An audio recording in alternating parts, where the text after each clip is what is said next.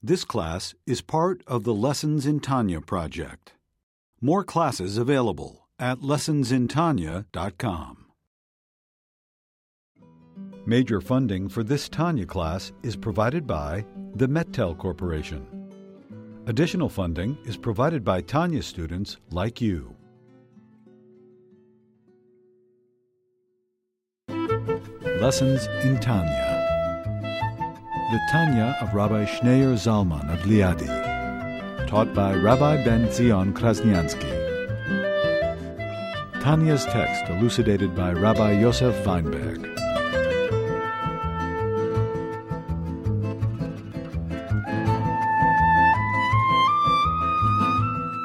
We learned last week, he's explaining how if the world is created as Hashem's communication, how something gets lost in the translation.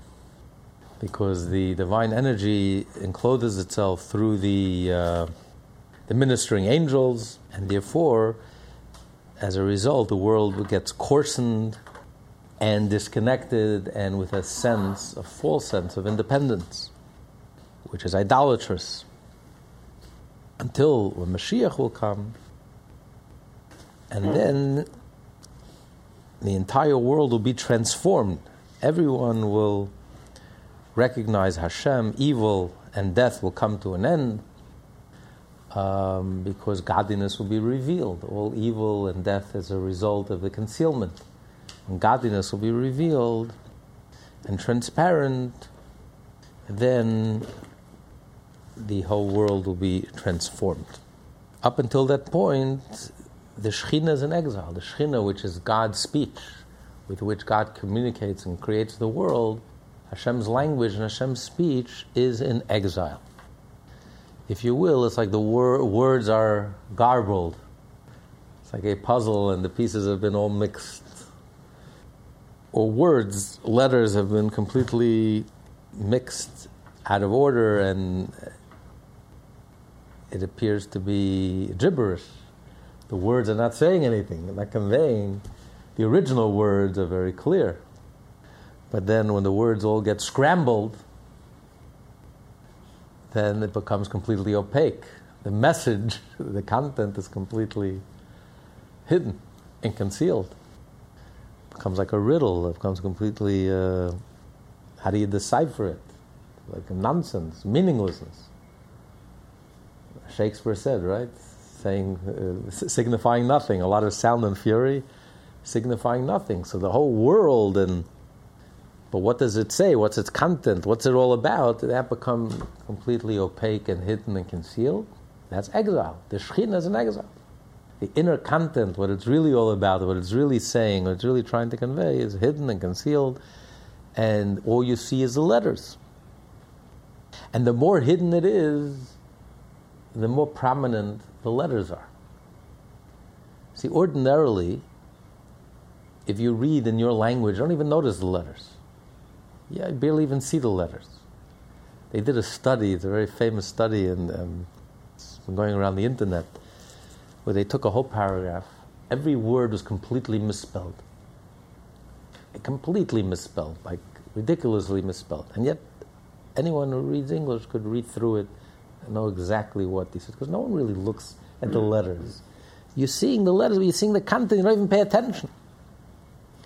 But if you don't understand the letters, when you read a Chinese newspaper, that's all you see is the letters. The shape and the form, that's all you notice. To the person who's read Chinese, doesn't even look at it, doesn't even notice. But if there's no content, the less the content, if there's no content, all you see is the external. So we are God's language, but language, words and letters contain an idea, a content. So if you speak the language, holiness, when you speak the language and you understand the letters and the letters are not scrambled and the letters are clear, you have the Torah and the letters are put together properly. God creates the world through the Torah, and in the Torah all the letters are in the proper place. I look, but what do I see? I see the content. I look at this world, but what do I see? I see Hashem. What's the divine purpose, and what's my divine mission, and what's the connection, and what's it all about, and what's the meaning? But when the Shekhinah is in exile and the letters are scrambled, then the external becomes very prominent, and that's all I see. And it becomes opaque. I can't see past it.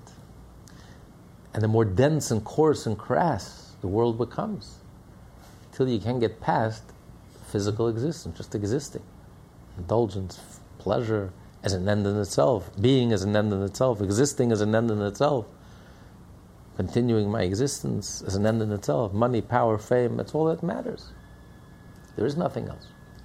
So that's the Shekhinah, it's the letters, it's the divine language. But the Shekhinah that's inside is in exile. The Shekhinah is there. It's in exile. Completely covered up and concealed. Until the time Mashiach will come when there won't be any cover-up anymore. Everything will be reconnected, everything will become crystal clear, and then we'll see the inner content. We'll see the emes, we'll see the truth. The Alter Rebbe now returns to the theme of the divine spark in exile. This sustenance of idolaters through the divine spark is also called the exile of the Shekhinah. For this life force, which is in a state of exile within them, as previously explained, stems from the radiation issued to them from the spark of the word of Hashem, which is called Shekhinah in the terminology of the sages, as mentioned above. According to the above, however, it would seem that this state of exile has existed since the creation of the world, with all its impure animals, etc. What do we mean then when we say that the Shekhinah was exiled? This question is answered in the following parenthetical passage. And this exile, brought about by the fact that the Klipot derived their life force from the spark of Hashem's creative speech, stems from the sin of the tree of knowledge and onwards. For from that time, Klipot were able to receive a degree of vitality that they did not have until this point. When God created the world, the Medrash tells us that the Shekhinah, God's presence, was manifest in this world. That's what it means. This world was a Garden of Eden. Because Hashem's presence was manifest. It was open, it was transparent. Evil was unseen, unheard. It was completely separated and apart from holiness. As a result of the sin, Adam was banished from the Garden of Eden. And the whole world became coarse and degraded. As a result of this sin, there was an infusion and a mixture between the good and the evil, which gave a tremendous boost, tremendous injection of life force to evil. And now everything became completely confused and intermingled and mixed together. So that's when that's what began the Golus HaShechina, the exile of the Shechina. Till then the Shechina was clear. And there was and it was a separation, clear separation between the holiness and the opposite. But starting with Adam's sin, he caused a mingling of holiness and the opposite, which is characterized here as the Golus HaShechina. This is the exile of the Shechina. The Shechina is there, but it's an exile. It's bound up, it's tied up, it's imprisoned. So there's energy. This infusion of energy was injected into the klipa, into the shell. However, they receive their vitality only from the hindmost, from the lowest and most external dimension of holiness. Because like klipa is a shell, it's the surface. So it's the back of holiness. It's like when you hate something, you throw it behind your back. You don't want to face them. So Hashem gave life and sustenance. The evil is giving life and sustenance to the negativity, to ego and arrogance, but he's giving it like he's holding his nose and he's giving it like from his back. It's not face-to-face transmission, it's from the back, so it's external. And then comes the primary Golus HaShechina, which took the exile of the Shechina to a whole new level. And that began with the exile of the Jewish people. Because the original exile of the Shechina, which started with the original sin, yes, it was an exile, But that sustenance of transmission of energy from holiness to the negative side is an external transmission. It's like from the back. But when the Jewish people went into exile, since the Jews are connected to the face, to the internal, so when they went into exile, the transmission of the divine energy is from the inside. So this gave a tremendous boost, an elevation to the negative forces, to negativity. Which exile was that? He's talking about the destruction of the temple. The destruction of the temple. Here is specifically our destruction of the second temple. Klippa is like a bubble. There's nothing there. And then it pops. And it's as if it never existed. Think of communism. It lasted 70 years, 80 years, terrified the whole world. And then, boom, overnight, like the bubble burst as if it never happened, as if it never existed. Think of financial bubbles. It takes years and decades for things to rise, and in one day, 1 hour, in 2-3 weeks, trillions of dollars gone, vanish, never to appear again. It's just a bubble. But what feeds the bubble? There's an energy that feeds the bubble. So it's one thing if the Klippa... So when God created the world, Klippa was like shunned, was like completely divorced and separated from holiness. It wasn't even seen. Then, as a result of Adam's sin, now it gave an elevation to Klippa. Now Klippa became intermingled with holiness, and we've been spending our time ever since trying to clarify and to separate the good from the evil and the holy from the impure, the pure and impure, etc. But when the Jewish people went into exile, with the destruction of the temple, we gave a surge.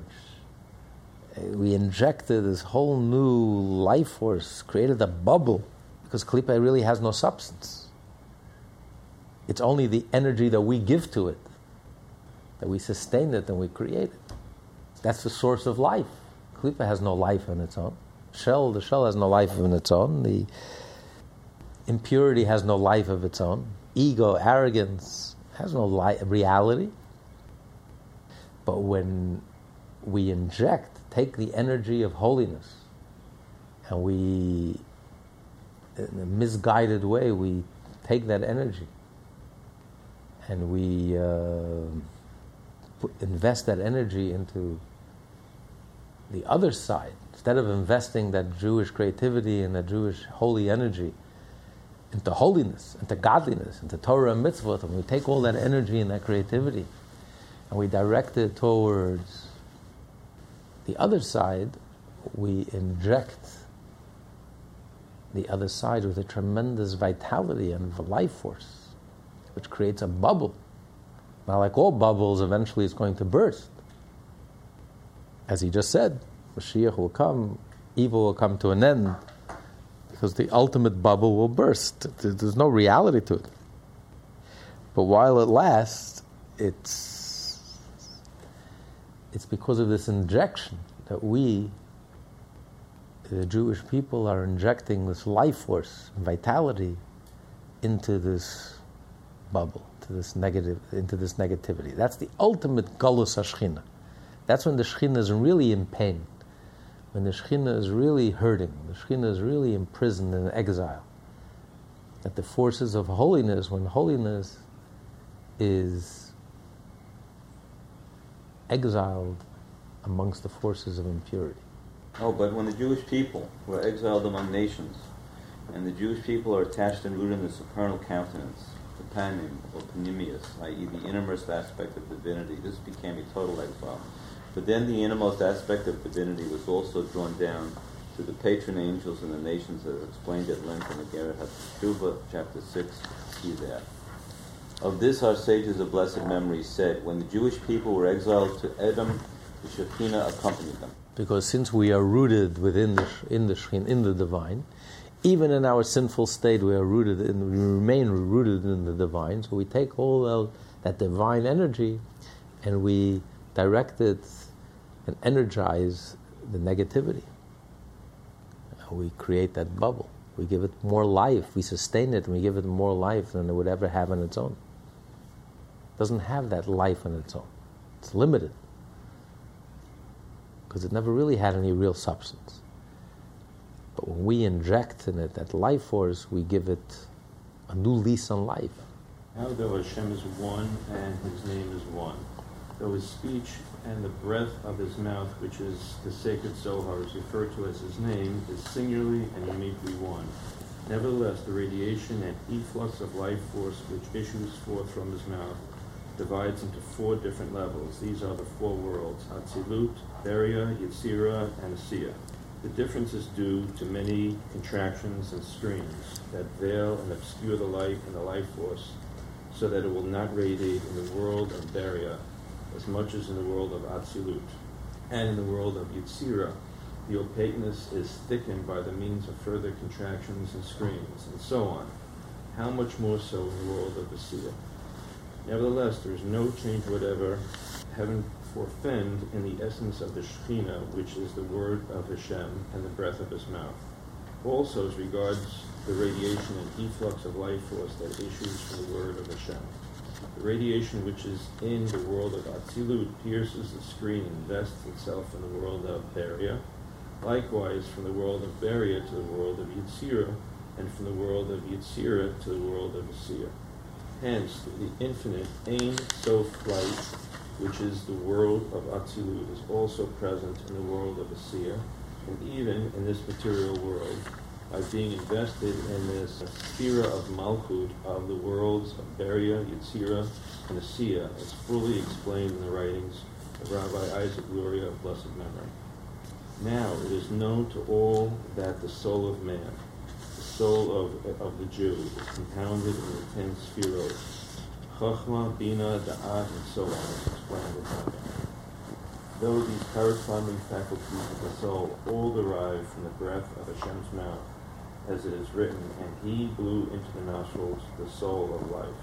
The term He blew indicates that the divine soul derives from the innermost spirit and vitality of the Creator, as explained in Tanya, and Sha'ar HaYichud V'Emunah. Nevertheless, each of these 10 faculties of the soul is particularly connected with one of the 10 supernal sufrot as follows. More specifically, the Chabad in one's soul, one's intellective faculties of Chokhmah, Bina, and Da'at are analogous to divine intellective emanations of Chabad in the 10 spheros. These are referred to as Abba and Ima. In the Zohar, the sphere of Chokhmah of the world of Atzilut is termed Abba, father, and the sphere of Bina of the world of Atzilut is termed Ima, mother, while the sphere of Da'at is a combination of the two, as explained in the teachings of Chassidut.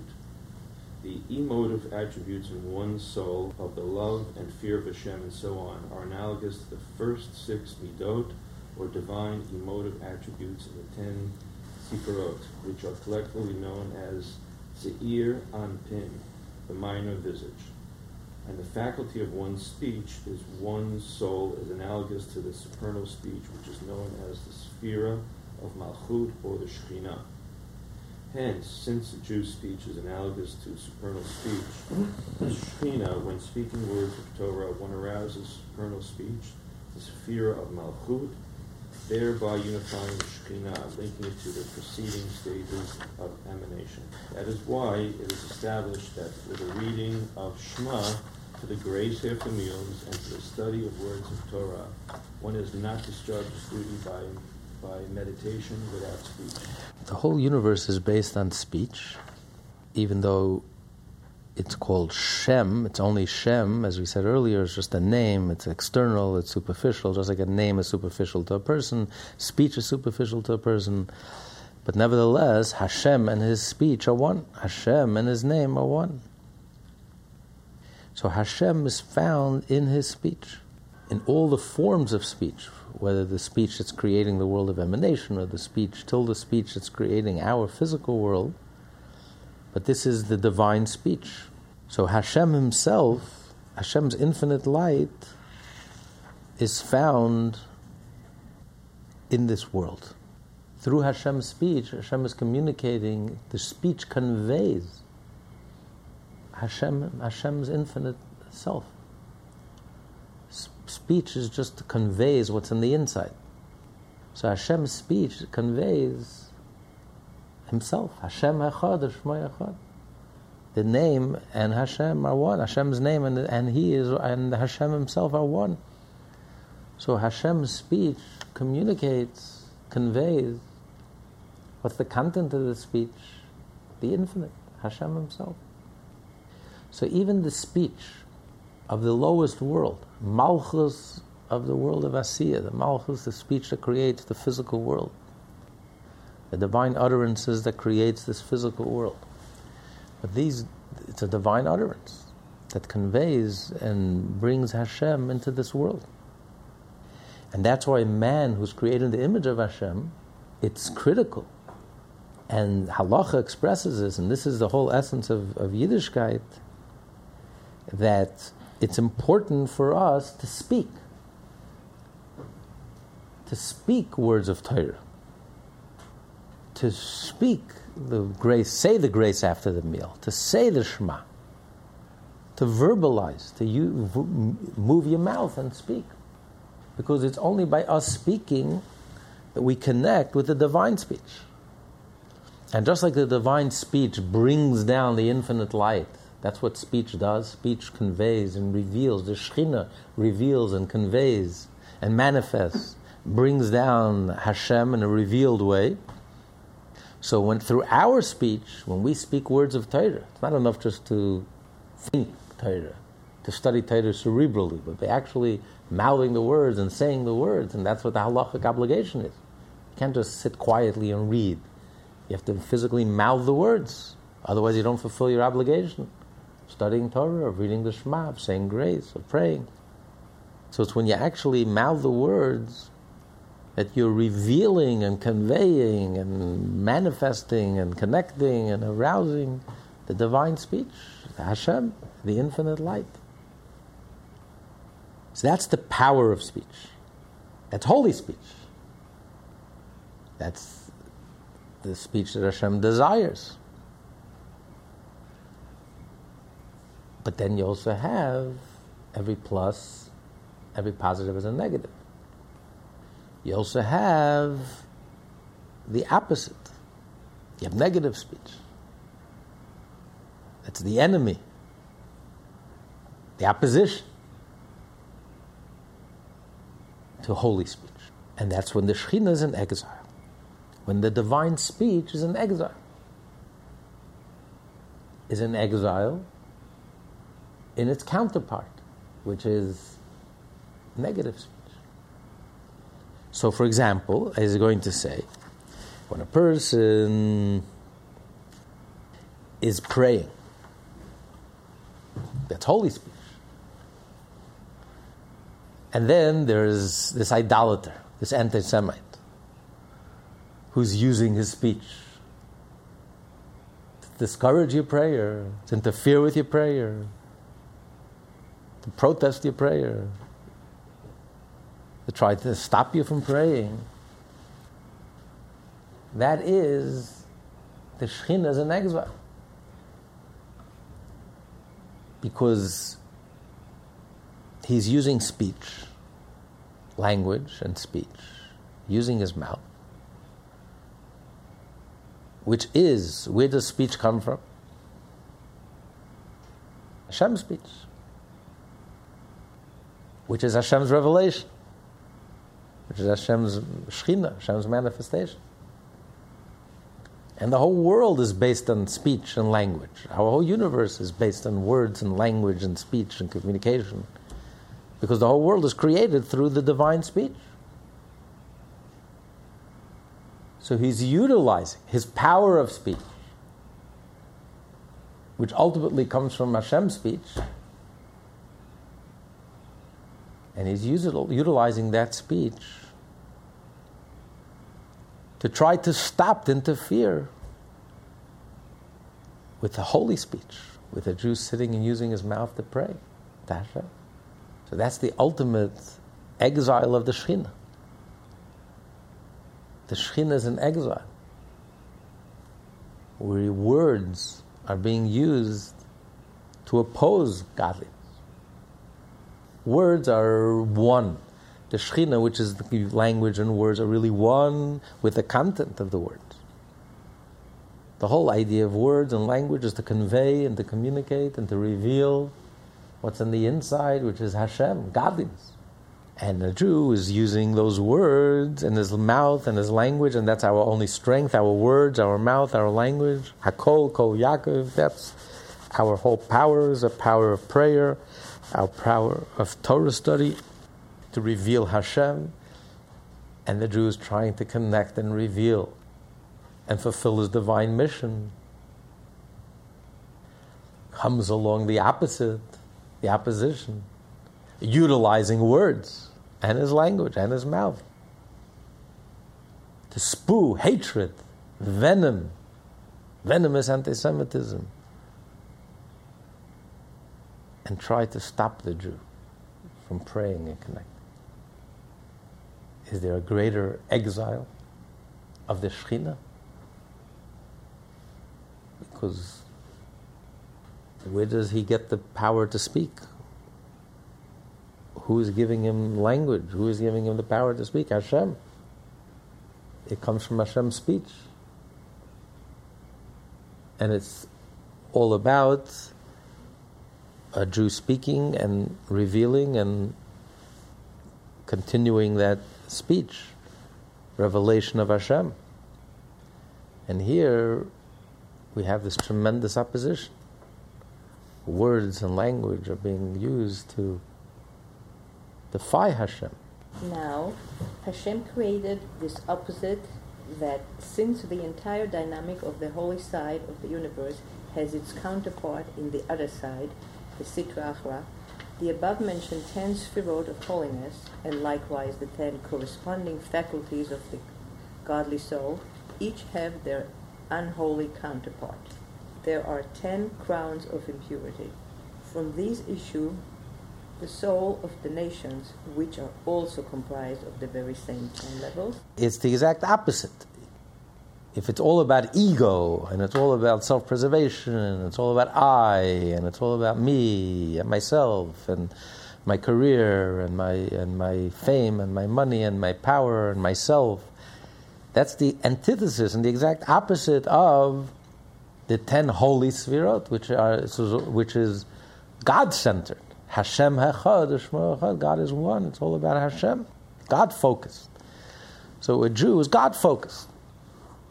His whole being, his whole essence is, I am here to do Hashem's wish, and I am here to do Hashem's will, and I am just here to partner with Hashem and to utilize my mouth to speak and to reveal and to draw down and to manifest the infinite into my life and into this world.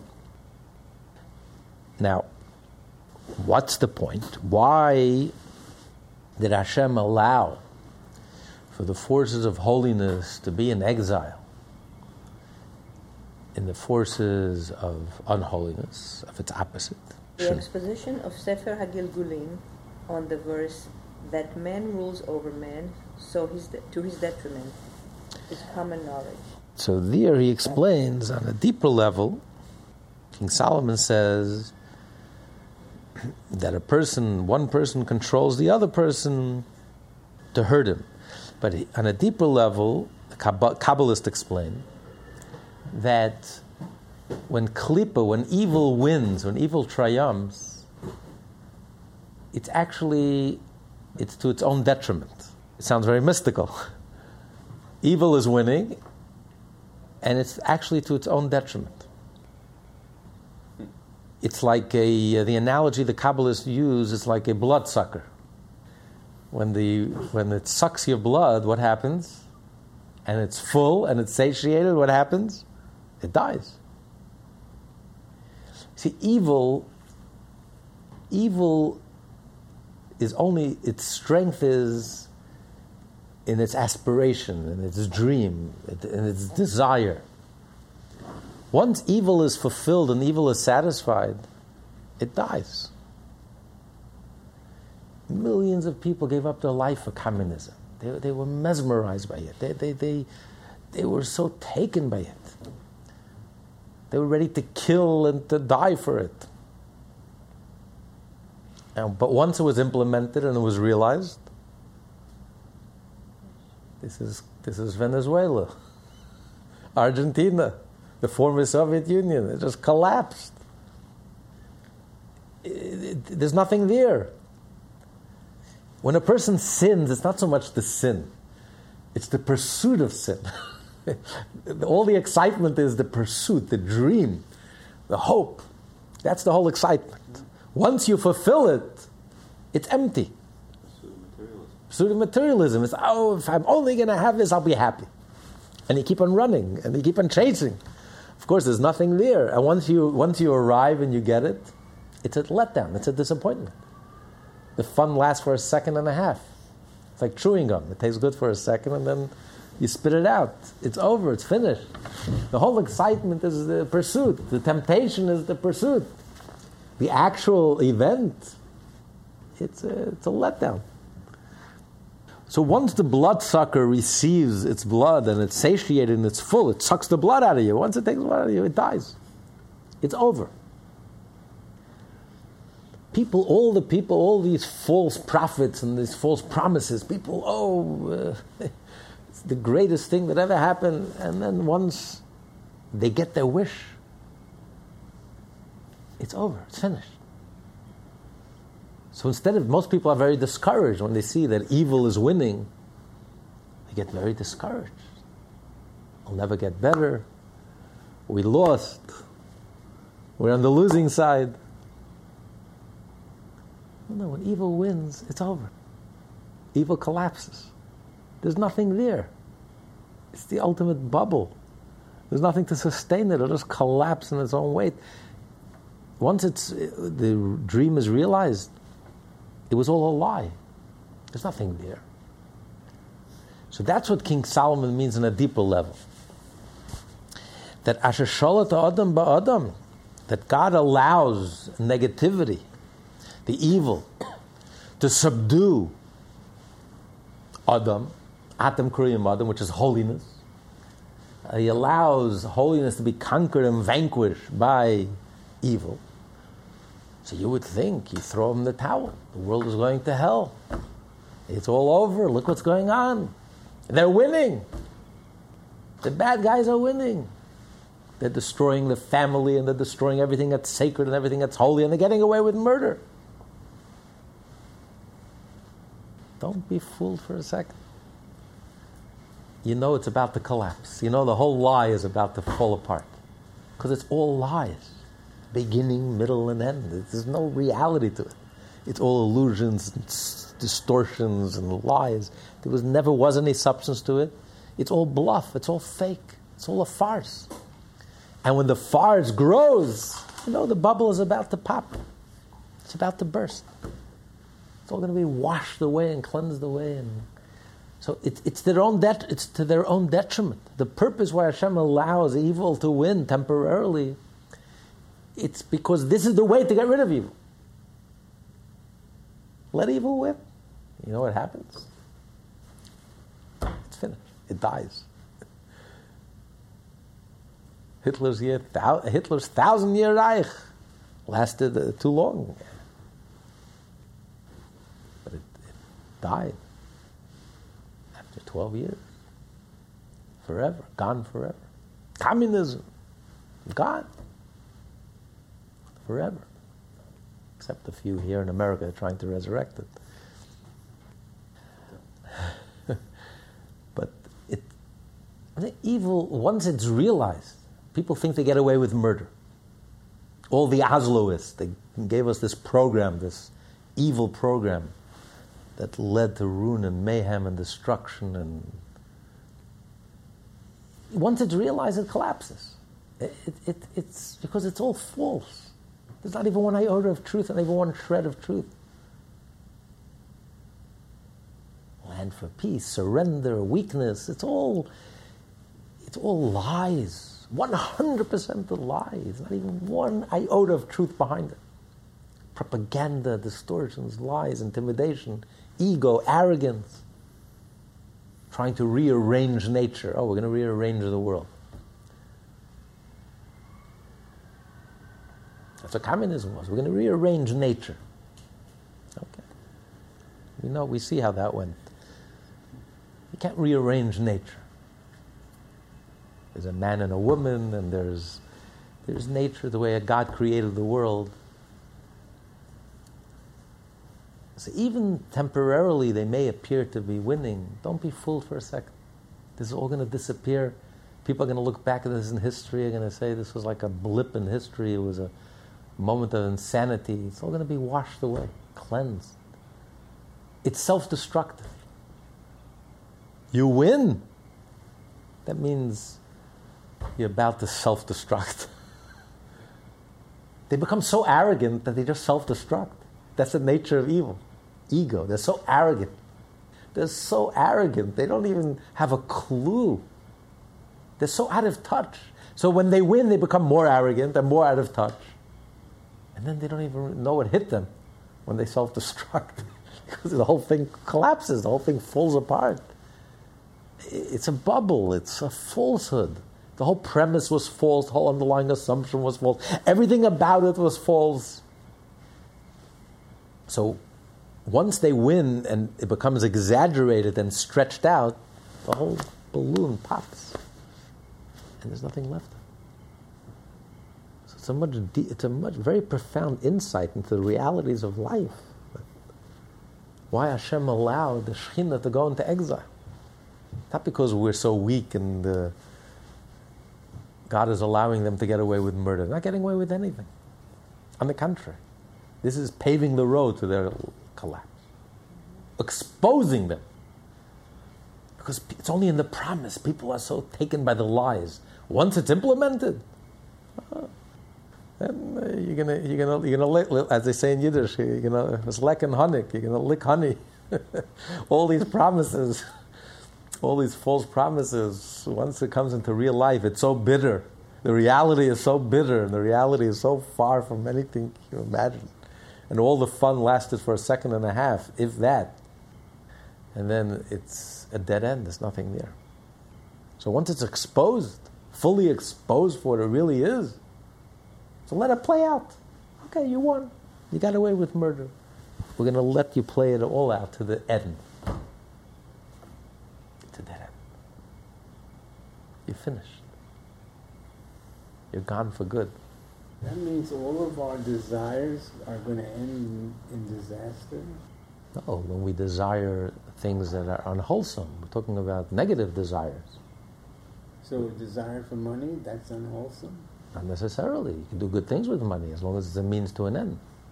So you have to state that before the fact. You can't just say, I'd like to have a lot of money. You have to say, this is why I'd like to have a lot of money. If people... Otherwise it becomes an addiction. Yes, when money becomes an end in itself, when instead of loving people and using money, you start loving money and using people, and you become obsessed with money, and money becomes an end in itself, that's a very tragic, pathetic existence. So you have to know what the reason for your desire. Absolutely. That's what holiness is. Holiness, everything is in proportion. There's a means and there's an end. Materialism is important. That's why the Kabbalists refer to it as a shell. A shell serves a purpose. To preserve the fruit, you need a shell. You need a healthy body in order to have a healthy neshama, a healthy soul. But everything is in proportion. You know what's the means and what's the end. Means are very important, but as long as it's only a means and not an end. The problem is when you throw away the fruit, discard the fruit and start munching on the shell, you're going to get a stomachache. It's not going to have a happy ending. You meant to take the shell and discard the shell and eat the fruit. So you have to have that balance in life. But if you don't have that clarity, then everything becomes distorted and everything becomes very negative. Then materialism becomes an addiction. Materialism becomes a prison, and materialism becomes something very negative. And that's why instead of being joyful in life and looking at those who are less fortunate than you and being grateful and thankful to Hashem for all the gifts that we have, instead, no matter how much money you have, you're constantly jealous and envious of someone who has more than you, and your life is miserable. You're blessed. God blessed you with tremendous wealth, and you'll still be miserable because the other one has an extra bedroom in his house. I have 25 bedrooms and he has 26 bedrooms. So my life is a failure and my life is miserable. So this is, that's tragic. But when you're happy and grateful and joyful and appreciative for all the gifts that we have, the material blessing. By the way, they did a study, it's very fascinating. After a certain amount, you basically have what you need. I mean, a person makes a certain amount of money, you have $250,000, you have what you need. What do I need? It's not like I'm looking for, you can live a good life. It reaches a point where you have what you need, and then it doesn't really change much if I have, unless you become super rich and then you have these crazy. But I'm saying for most people, it's not like your life changes. You're comfortable, you have what you need. I'm eating and I have my clothes and I have my home. I have what I need. I don't need. So you're not a prisoner of money. You don't have to become a prisoner. Money is a means to an end. It could be very liberating and you could do tremendously wonderful things with it. But as long as you are using the money and not the money is controlling you. So, yes. So that's what he's saying, that the reason why Hashem, he's explaining here why Hashem allows holiness, allows the Jewish people to be in exile, and allows holiness to be in exile. Ultimately, the purpose is, because this is what's going to expose the klipa. This is what's going to expose the negativity and pop the bubble. This is what's going to lead. Yes, it leads to the ultimate bubble, and in the short term it appears very ominous because we're injecting all this life, and evil is on the rise, and negativity is successful, and lies are successful, are triumphing. But don't be fooled for a moment. The inner reason, what's really going on, the inner dynamic is that this is just to make sure that evil will be completely eradicated forever and ever. It's to its own detriment. If evil knew what was going on, it wouldn't be so excited. But evil is so arrogant that they're clueless about everything. They're clueless about this also. If you remember during the Iraqi war, American-Iraqi war, if you can call it a war, so the media was interviewing the minister of communications for Saddam Hussein. The tanks are right behind him, and he's saying, "We're winning the war. We're destroying the enemy." Who's in a bunker? The tanks are right behind him. American tanks are right behind him, invading the city. They're so clueless. They have no idea. The war is over. The Rebbe says, open your eyes, the war is over, we're about to march in, Mashiach is ready a second away. And evil says, no, we're winning, it's better than ever, we're triumphing, they're so arrogant and so clueless, they have no clue what's going on, they have no idea that the bubble is about to burst, it's all over. We're about to put the curtain down. Hashem is about to close the curtain once and for all on evil and death and pain and negativity, etc. So he's explaining the inner Kabbalistic point of view, the inner dynamic, what's really going on, and what it's really all about. Refers to the mystery of the exile of the Shekhinah in the midst of the Klipot in order to animate them and to empower them to rule in the present time of exile. Man rules over man thus means that the evil man of Klippa rules over the sacred man, i.e. the holy side of the universe. Because one side is opposite the other side. So there's man and there's man. Ha'adam ba'adam. The evil versus the good. However, this temporary dominion of evil is to his ultimate detriment, for its underlying intent, the sparks of holiness that are found within evil be extracted and elevated. This is why the nations presently dominate the Jewish people. for the souls of the nations derived from the Klipot, in which the Shekhinah is vested in a state of exile, empowering them to rule. Though extensive exposition is required as to how and what is the manner in which the Shekhinah is invested in the exile of the Klippah, nevertheless, it is truly so.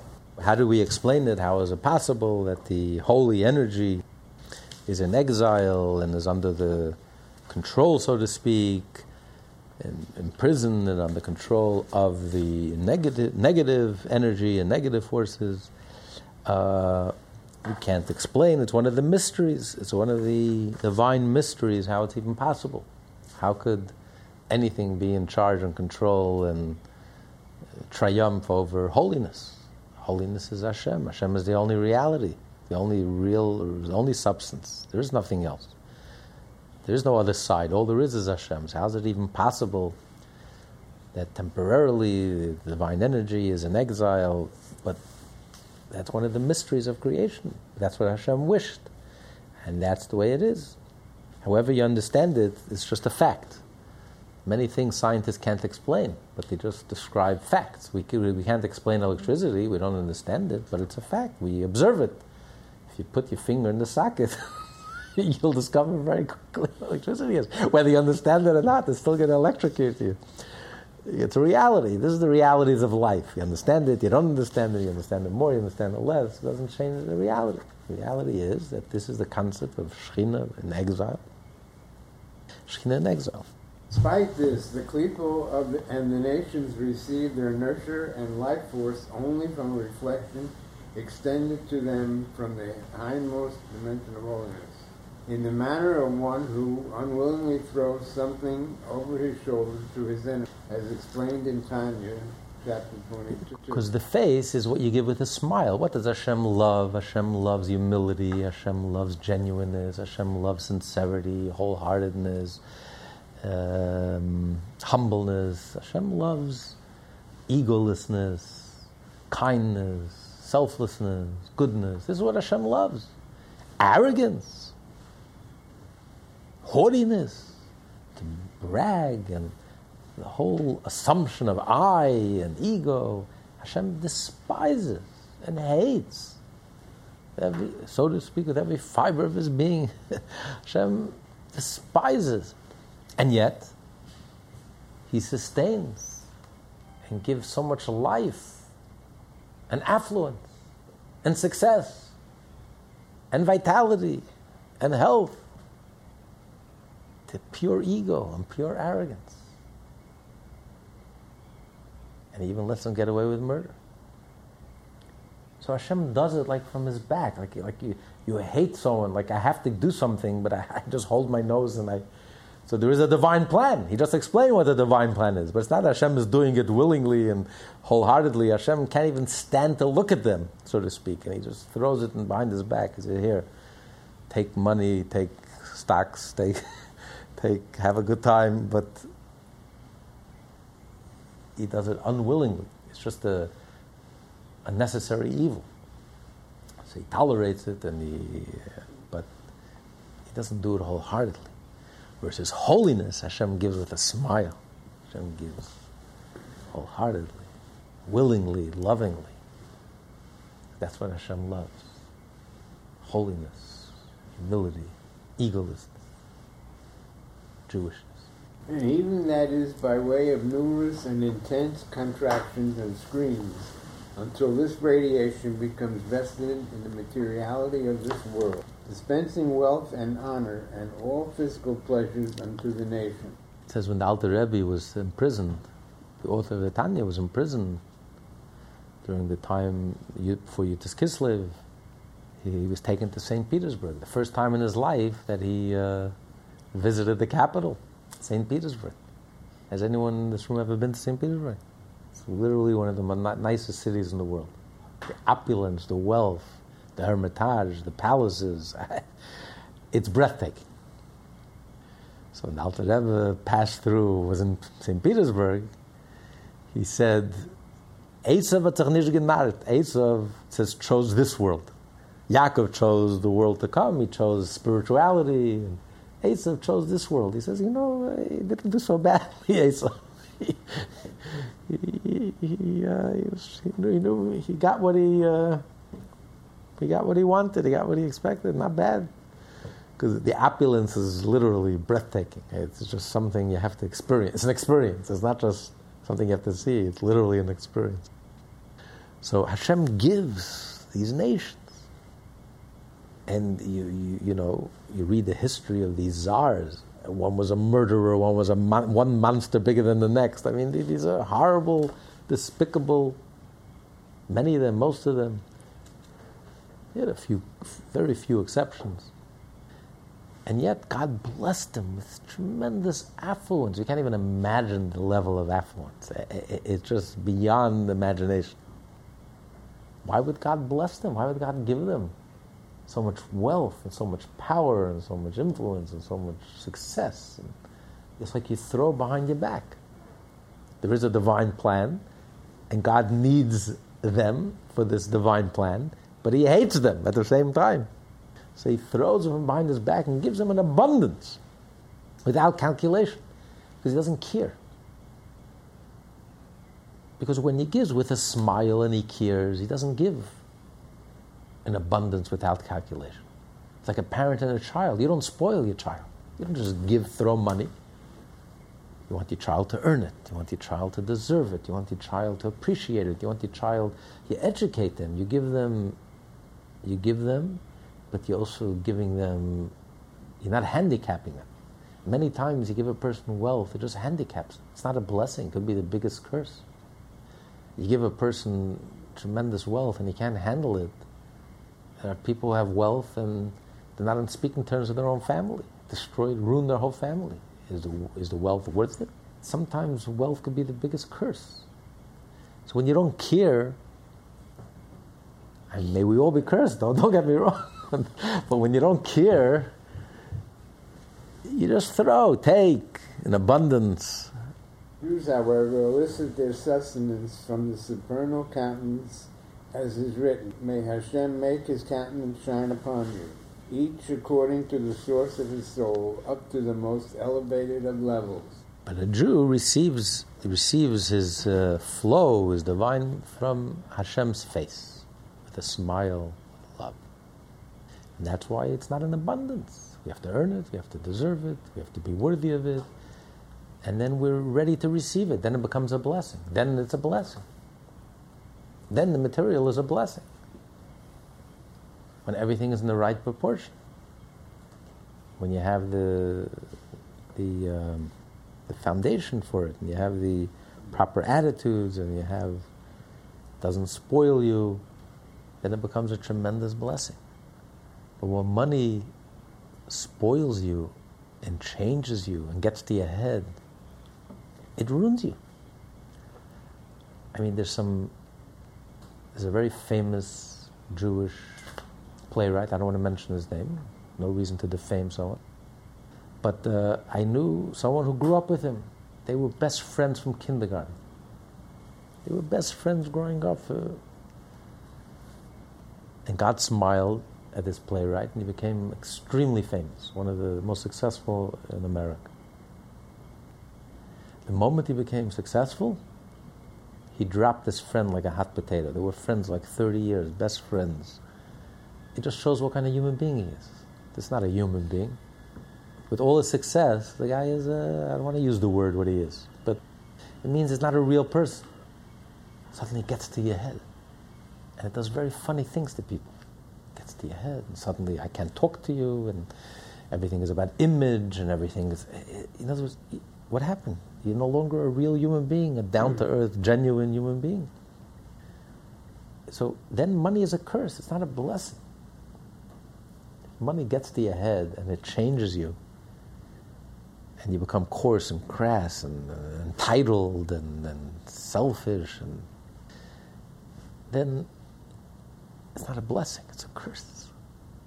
Hashem did not give you all that money out of His love. On the contrary, it's out of His hatred to you. So He's throwing you all this wealth, because it won't do you any good. It's not a blessing. But someone who Hashem loves, Hashem wants it to be a blessing. He's not just going to give you without calculation, just throw you in abundance. You have to work for it, you have to earn it, you have to deserve it, you have to be worthy of it, you have to be ready for it. Nothing just happens. And then it's a blessing. Then I can contain the blessing. I can receive it. And it won't get to my head. Okay, and now on the top of page 103, now we get back to the main point of this whole letter. He started out to explain the teaching of the Baal Shem Tov. So first he explained about anger. He says, he goes back to the beginning of what he said in the beginning of the letter, that whoever gets angry, it's the equivalent of idolatry. After these words and this truth which are manifest and known to all, let us return to the original subject concerning anger, where a person who is angry is likened to an idolater. This is so only with regard to mundane matters, for everything is in the hands of heaven except for the fear of heaven. Since everything is in Hashem's hands, there is no reason to become angry. However, with regard to matters involving the fear of heaven, anger does have a place. The only reason you're not supposed to get angry is because whatever happens to you, there really is no freedom of choice. No one has a freedom of choice to harm you. So if anything happens to me, anything negative happens to me, it's by divine providence. This is what Hashem wanted it to happen. However, when it comes to moral decisions, we have freedom of choice. So if you see another person making an immoral choice, making an immoral decision, not something that affects me, but I see someone about to violate a prohibition, to act immorally, or to do an injustice, or to harm someone else, then not only do I have a permission to get angry, I have an obligation, because I can stop that person. If I see an injustice, I should get angry. I should get mad. The prophets were angry. When the prophets saw unrighteousness, when they saw corruption, they saw the rich taking advantage of the poor, and they saw immorality, they got very angry. And they rebuked them. And they tried to change them and tried to stop them. There's no fatalism, there's no room for, well, this is what Hashem wants, and who am I to interfere? Whatever God wants is what's going to happen. That's true. Whatever God wants is going to happen when it comes to anything material. But when it comes to spiritual things, or moral choices, Hashem gives us the freedom of choice. So if I can stop it and I can change it, I have an obligation to stop it and to change it. So if Hashem shows me something immoral, shows me someone is about to do something immoral, or do an act of unrighteousness, an act of evil, Hashem wants me to respond, wants me to get involved, wants me to get angry, wants me to take it to heart, to take it personally and take it to heart, and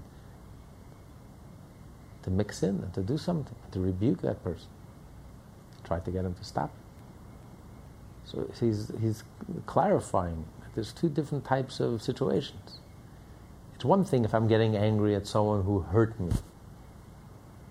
Once I realize that I would have been hurt either way, it has nothing to do with the other person. One way or the other, Hashem wanted this to happen, it's going to happen. Because that's something physical. That's not a question of choice.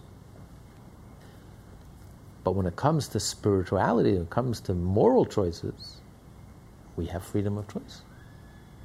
You don't just say everything is in the hands of God, then no. Everything is in the hands of God except matters of morality. Hashem left it up to us and gave us the freedom of choice. Hence, with respect to heavenly matters, to ward a fellow Jew from transgressing a prohibition, the reason stated does not apply, for these matters are not in Hashem's hands, but in man's. As it is written, and Moshe was angry. A few times it says Moshe got angry because he thought that something wrong, the Jewish people did something wrong, or Aaron and the sons did something wrong, and the soldiers did something wrong. He got angry. How dare they did something wrong? That's allowed. Yes, it does say because he got angry, he forgot the law, but nevertheless, the anger itself Moshe is showing us the way, and Moshe and all future prophets, that when you see something immoral, Hashem wants you to get angry. So there is a room for anger. That's why there's no prohibition, don't get angry. Like there's a prohibition, don't kill and don't steal. It's not an absolute. There are times when you should get angry. And if you don't get angry, something is wrong with you. When you see an injustice about to go down and you can do something about it, you can't just be passive and say, God is running this world and I'll surrender to whatever God wants. No. Hashem wants me to intervene and wants me to become active and wants me to get angry and wants me to stop it. And it's my anger that can stop it. When the person sees, people respond to emotions. Emotions are very powerful. When a person sees that you're angry, that will give him pause. If everyone is cold and indifferent and no one cares less, then the person will continue on his immoral path. But when he sees the person getting angry, suddenly he'll stop. He realizes the severity of the matter. He realizes how important it is. It's important enough for you to get angry. It's not even affecting you personally. Why are you getting angry? It has nothing to do with you. I'm taking advantage of someone else. Why are you getting angry? I'm about to do a sin. Why are you getting angry? What does it have to do with you? Live and let live. Why am I bothering you? He sees how angry you're getting and how upset you are and how they give him pause. Realize this is a terrible thing I'm about to do. So the anger is a very key ingredient. It's very important. You know, a teacher never gets angry, or a parent never at least fakes the anger. At least the child thinks they're angry. At least pretends to be angry.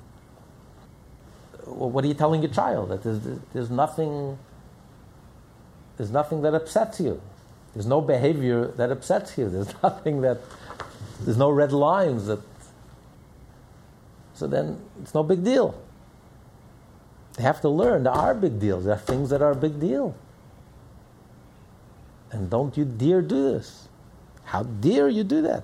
Moshe got angry. How dare you?